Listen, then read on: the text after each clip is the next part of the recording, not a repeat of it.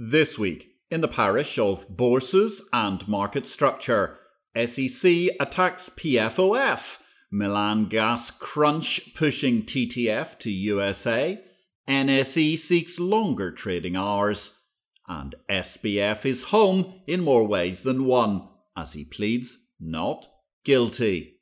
My name is Patrick L. Young. Welcome to the Bourse Business Weekly Digest. It's the Exchange Invest Weekly podcast, episode 175, the first podcast of 2023.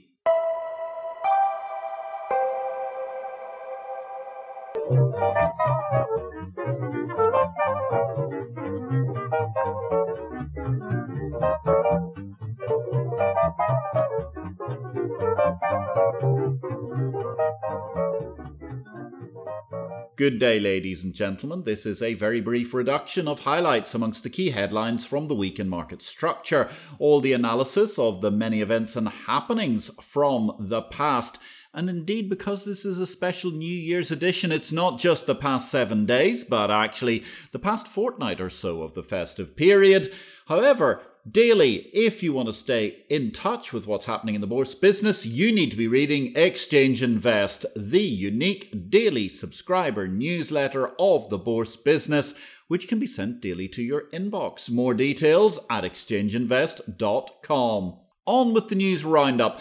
After a welter of congressional committee hearings, which fell after Sam Bankman-Fried was arrested, much to the chagrin of many American political types, the US managed to extradite SBF on a record-breaking $250 million bail. Remember, of course, at the start of last year, $250 million was the amount of money that SBF thought was sufficient to secure the entire central counterparty clearing business. My high inflation obviously leapt out of the bag during the course of the last 12 months.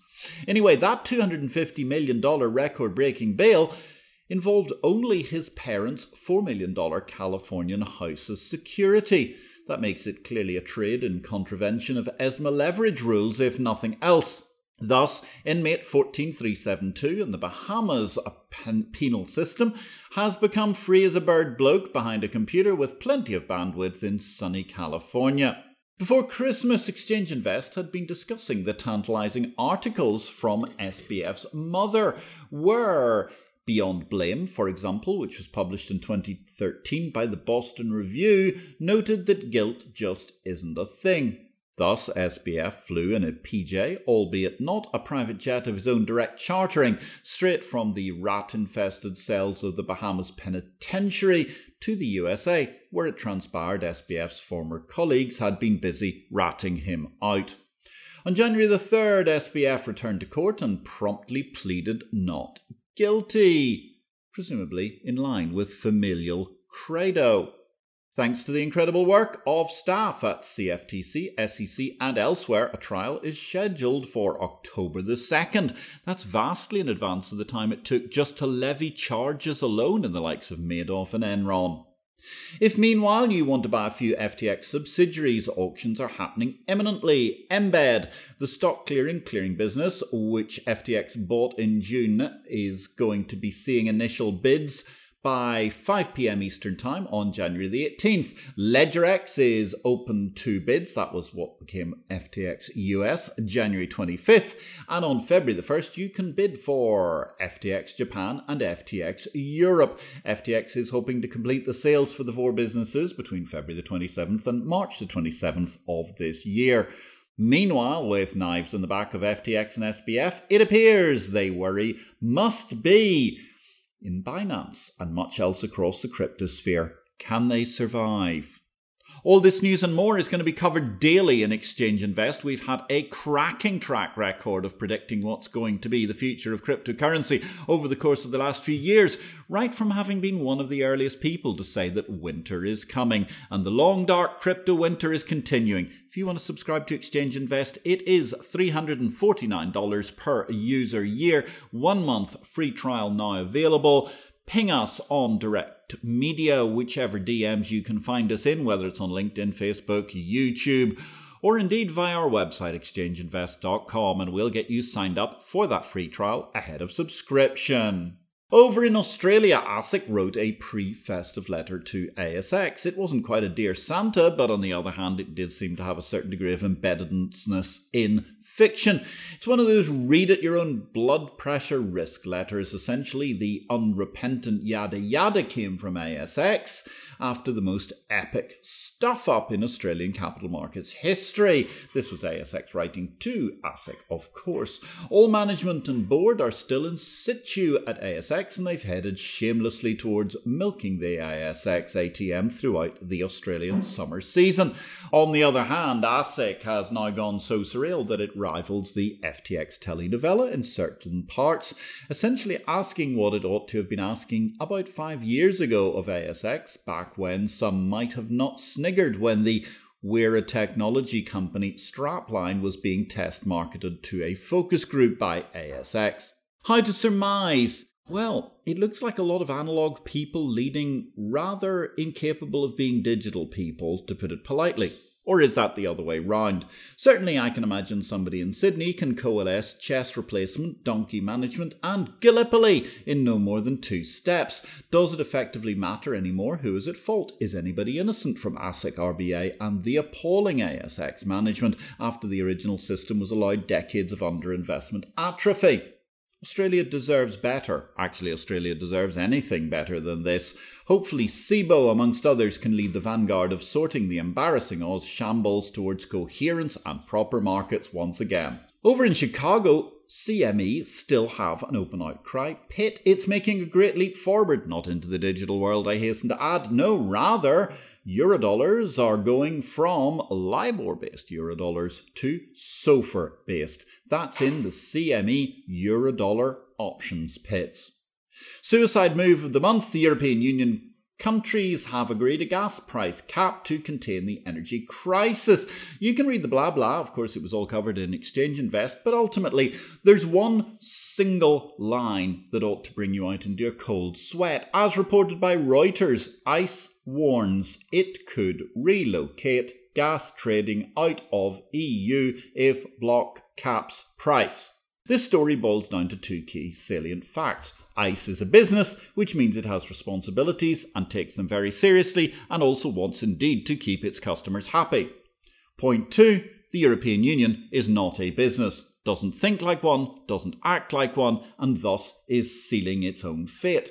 There are also side elements of these issues where the EU has a chronic corruption problem, no credibility in most of its major competencies, where the word is clearly used to mean the opposite. And so too, thus, European Union competencies are, well, Brussels, #it's depressing. Anyway, ICE being coherent, pragmatic folks who actually make a profit and keep customers happy are looking at the hectoring halfwits of Brussels, various unable to exercise their shoulder chips at being spurned spouses in Brexit, and are most clearly out of their depth in the world of financial markets. Remember, the European Union, European Commission, has been consistently wrong in a fashion that, armed with rocks over the course of the last decade, the lure of fire would be a near impossible byproduct to fashion. I'll exclude here honourable and decent coherent technocrats, for example John Berrigan, who actually understands markets, as opposed to the clod-headed Brussels political types who only understand finance when it comes in harrowed bags and containing large amount of notes. Thus, we have the European Union as the apotheosis of incompetence, and we have ICE being rational and understanding they must produce a balanced market. If that balanced market might price gas in Europe but does not exist in Europe, then the European Union has only itself to blame. Elsewhere, the European Union reached a deal on major carbon market reform, which is of course completely irrelevant if they've already managed to banjax their energy markets. In better news, good news from the 2 leading exchanges for stocks in the world. The New York Stock Exchange reported an unprecedented year of activity in 2022 despite the bear market. It had some 34 transfers of listings to the NYSE as of December 20th, 2022, the highest number since 2002. Meanwhile, Nasdaq, they welcomed 156 IPOs and 29 exchange transfers in 2022. Quite a spectacular series of results from both of New York's finest, despite this being overall a bad year for bourses. Hedge funds, meanwhile, they had a bad year with nickel. They say they lost $95 million in the LME nickel crisis. Nonetheless, a London court threw out the hedge funds case in the first round of litigation against the London Metal Exchange over the $4 billion nickel nightmare, giving LME the upper hand for the time being. Interesting news from the National Stock Exchange. Their new CEO, Ashish Chauhan, is eager to expand the Indian trading days.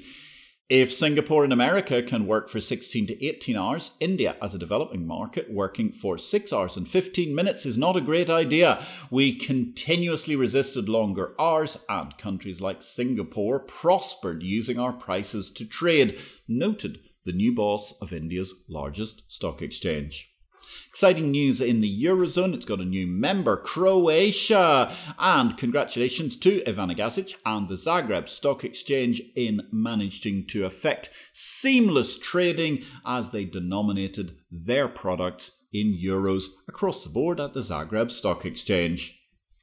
One Brexit story which absolutely no mainstream media seem to have picked up. London is a financial centre since Brexit, evidence from the 2022 BIS Triennial Survey. The Bank for International Settlements have said that at worst, London is back to where it was in 2016, having, curiously some might argue, actually grown its share of the euro-denominated pie in 2019, 3 years after the referendum, but before the full euro settlement was agreed.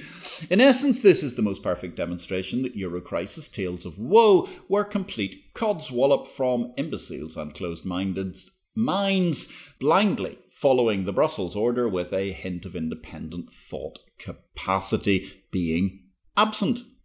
The euro repo market may have taken a bit of froth off the top of London market share. That business was always going to return to the continent, but as things stand, the allegedly on its last legs London financial centre amounts to well over 60% of global euro-denominated interest rate trading. Read, weep and give up on Europe. You cannot win this one until you fill the left-hand side of the grave with your own corpse. Well, happy Christmas and Happy New Year, European Union, I suppose, is the order of the day. Magnificent news from London all round. Deal news this week, just one thing, a completion. Euronext completed the sale of MTS Markets International Inc., a US subsidiary of MTS. Don't forget, you can still pick up a copy of my most recent book, Blockchain, Cryptocurrency and the FinTech World is the Topic, Victory or Death, looking at the futures of markets. Published by DV Books and distributed by Ingram Worldwide. While you're waiting for your copy of Victory or Death to arrive, check out our live stream. It's on at Tuesday, 6 p.m. London, 1300 hours New York time. The IPO video live show. Catch the back episodes on LinkedIn and YouTube via IPO-vid. We'll be coming up following our reviews of the year, which took place over the festive season, with a very exciting first show for 2023. IPO-vid 89 is coming up next Tuesday. That's going to be ADGM, Building an Island of Excellence with Simon O'Brien. Product news this week, Euroclear, they've announced a plan to stop supporting cannabis-related stocks. That's clearly going to put a crunch into the whole marijuana marketplace. Meanwhile, SEBI have suspended trading of agri-commodity derivatives on various products for 1 more year. That applies to non-basmati paddy, wheat, chana, mustard seeds and derivatives, soybeans and its derivatives, crude palm oil and moong remain suspended until December 2023 in an act of standard issue micromanagement and over-intervention by SEBI. That was promptly met by farmer groups protesting against the SEBI ban on trading in 7 agri-commodities. Let's hope 2023 might be a better year for open markets. Technology news this course of the festive update edition in this IPO podcast for Exchange Invest weekly number 175. ICE Global have expanded their network in key Asian markets. The London Stock Exchange Group is acquiring Acadia. SEBI enhanced their vigil on MCX technology transition, while the Australian Stock Exchange's blockchain failure has burnt market trust, according to Reuters and pretty much anybody else who doesn't work for the ASX but is in the Australian financial market. One good piece of news, well done to the folks of NASDAQ. Dhaka Stock Exchange have extended their technology partnership with NASDAQ Worldwide. Regulation news this week, the SEC gift to the industry 4 market structure proposals, 3-2 votes in part, but no partridge in a pear tree was the way Goodwin Procter surmised the whole thing. For those somewhat bamboozled, there was a sudden arrival of mega-complex SEC proposals just before Christmas. In the wake of the agency doing next to nothing about crypto, despite repeated empty threats, the threats remain empty. At the same time, there's some very exciting new proposals around payment for order flow, which seem to be beyond complex in many, many ways in terms of what they're trying to achieve, where perhaps it might have been better just to come out with a ban. At the same time, the European Union, they didn't come out with a ban on payment for order flow during the course of their meetings just before Christmas, which was rather a surprise. Thanks for listening to Exchange Invest Weekly. We welcome your feedback. You can contact me directly, patrick@derivativesvision.com, with any comments. Meanwhile, if you enjoyed this show, we would welcome you giving us a thumbs up, or if you have time, a positive review will always be welcome, wherever you find this podcast. In Career Paths this week, we're delighted to see that the Nasdaq CEO, Adina Friedman, is assuming an additional role as chair of the Nasdaq Board of Directors, in addition, of course, to her chief executive position. Michael Splinter was also appointed lead independent director. That news came out just before a story circulated that Carlyle is reportedly struggling to find a new CEO. Now, much as I think Adina Friedman would be a superbly admirable prodigal returnee to go from former CFO to the CEO hot seat at Carlyle, I sincerely hope she will be staying longer in the parish as the joint chairman CEO of Nasdaq. Seems her instinct is to stay put for now. Fingers crossed for the parish. Japan Exchange, they've had a major upheaval of management. Farewell to the retiring group CEO Akira Kiyoda, and congratulations on their elevation to the new group CEO Yamaji Hiromi, group COO Ivanaga Moriyuki, and executive director Yokoyama Ryusuke. Hong Kong government, they've named a replacement for Ashley Alder as the boss of the SAFC, and the first female to run the Hong Kong regulatory organisation will be journalist-turned-regulator Julia Leung. Cboe Global Markets, they announced the election of Hilary Sale to the boards of Cboe US Securities Exchanges, CFE and Cboe CEF boards, while congratulations to my old friend Lord Geoffrey Mount Evans, who's been appointed chairman of the Baltic Exchange Council with effect from January the 1st, 2023, succeeding Denis Petropoulos. Akif Said, he's been appointed as the new SEC chairman in Pakistan. And we end our update with some sad news. The Lusaka Securities Exchange announcing the tragic passing of their CEO, Mrs. Priscilla Chikuni Sampa, RIP. Of course, interest rates were a big topic of conversation across the Christmas dinner tables, the Hanukkah tables, and indeed much else besides in the course of recent days. It's a useful point to ponder in the macro picture of interest rates. Yes, we all realise that interest rates have gone up from nada to, wow, they've gone up by 425 basis points in a year in the USA, which is an extent of increase not seen for 40 years. However, the interesting point is we're now at 450 basis points, and the average, drumroll, from 1971 to 2022 for Fed funds is circa 5.4%, 90 basis points above where Fed funds are sitting at the moment, and millennials are throwing their toys out of the pram. In other words, the average is way above what at least a generation and a half of citizens, and indeed mortgagees, regard as preposterous. Considering those interest rate rises, most recently the Fed leaves us with a bit of a hangover. The insane era of the technocratic imbeciles who prevailed in a Davosian haze, aka that's rather like Panglossian but fiscal, have left the UK alone with £847 billion of QE gilts on the books. That's well over $1 trillion worth, I should say. Now that's all in a private subsidiary, which could have required at any point in time before Christmas a bailout of more than $200 billion, even before the Fed had their Christmas surprise interest rate. It's a bit of a concern for everybody, particularly in Europe.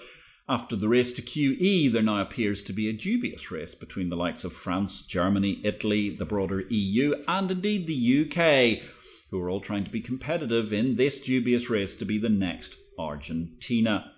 Meanwhile, the Bank of England now has an independent mandate to set interest rates, as it's had for a decade or more, while holding a huge pile of debt that it needs to assuage.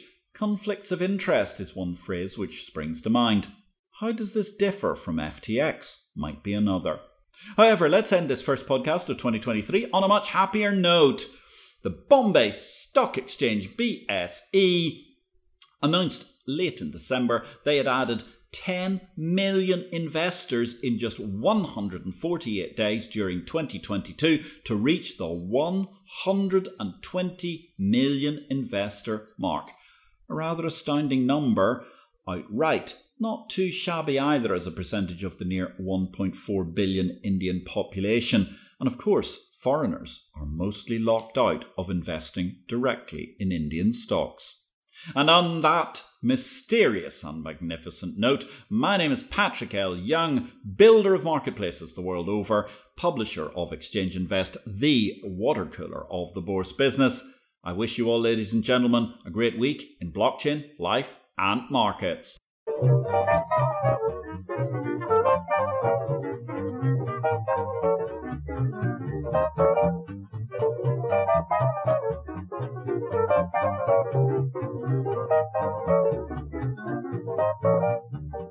This show relates to the business of bourses.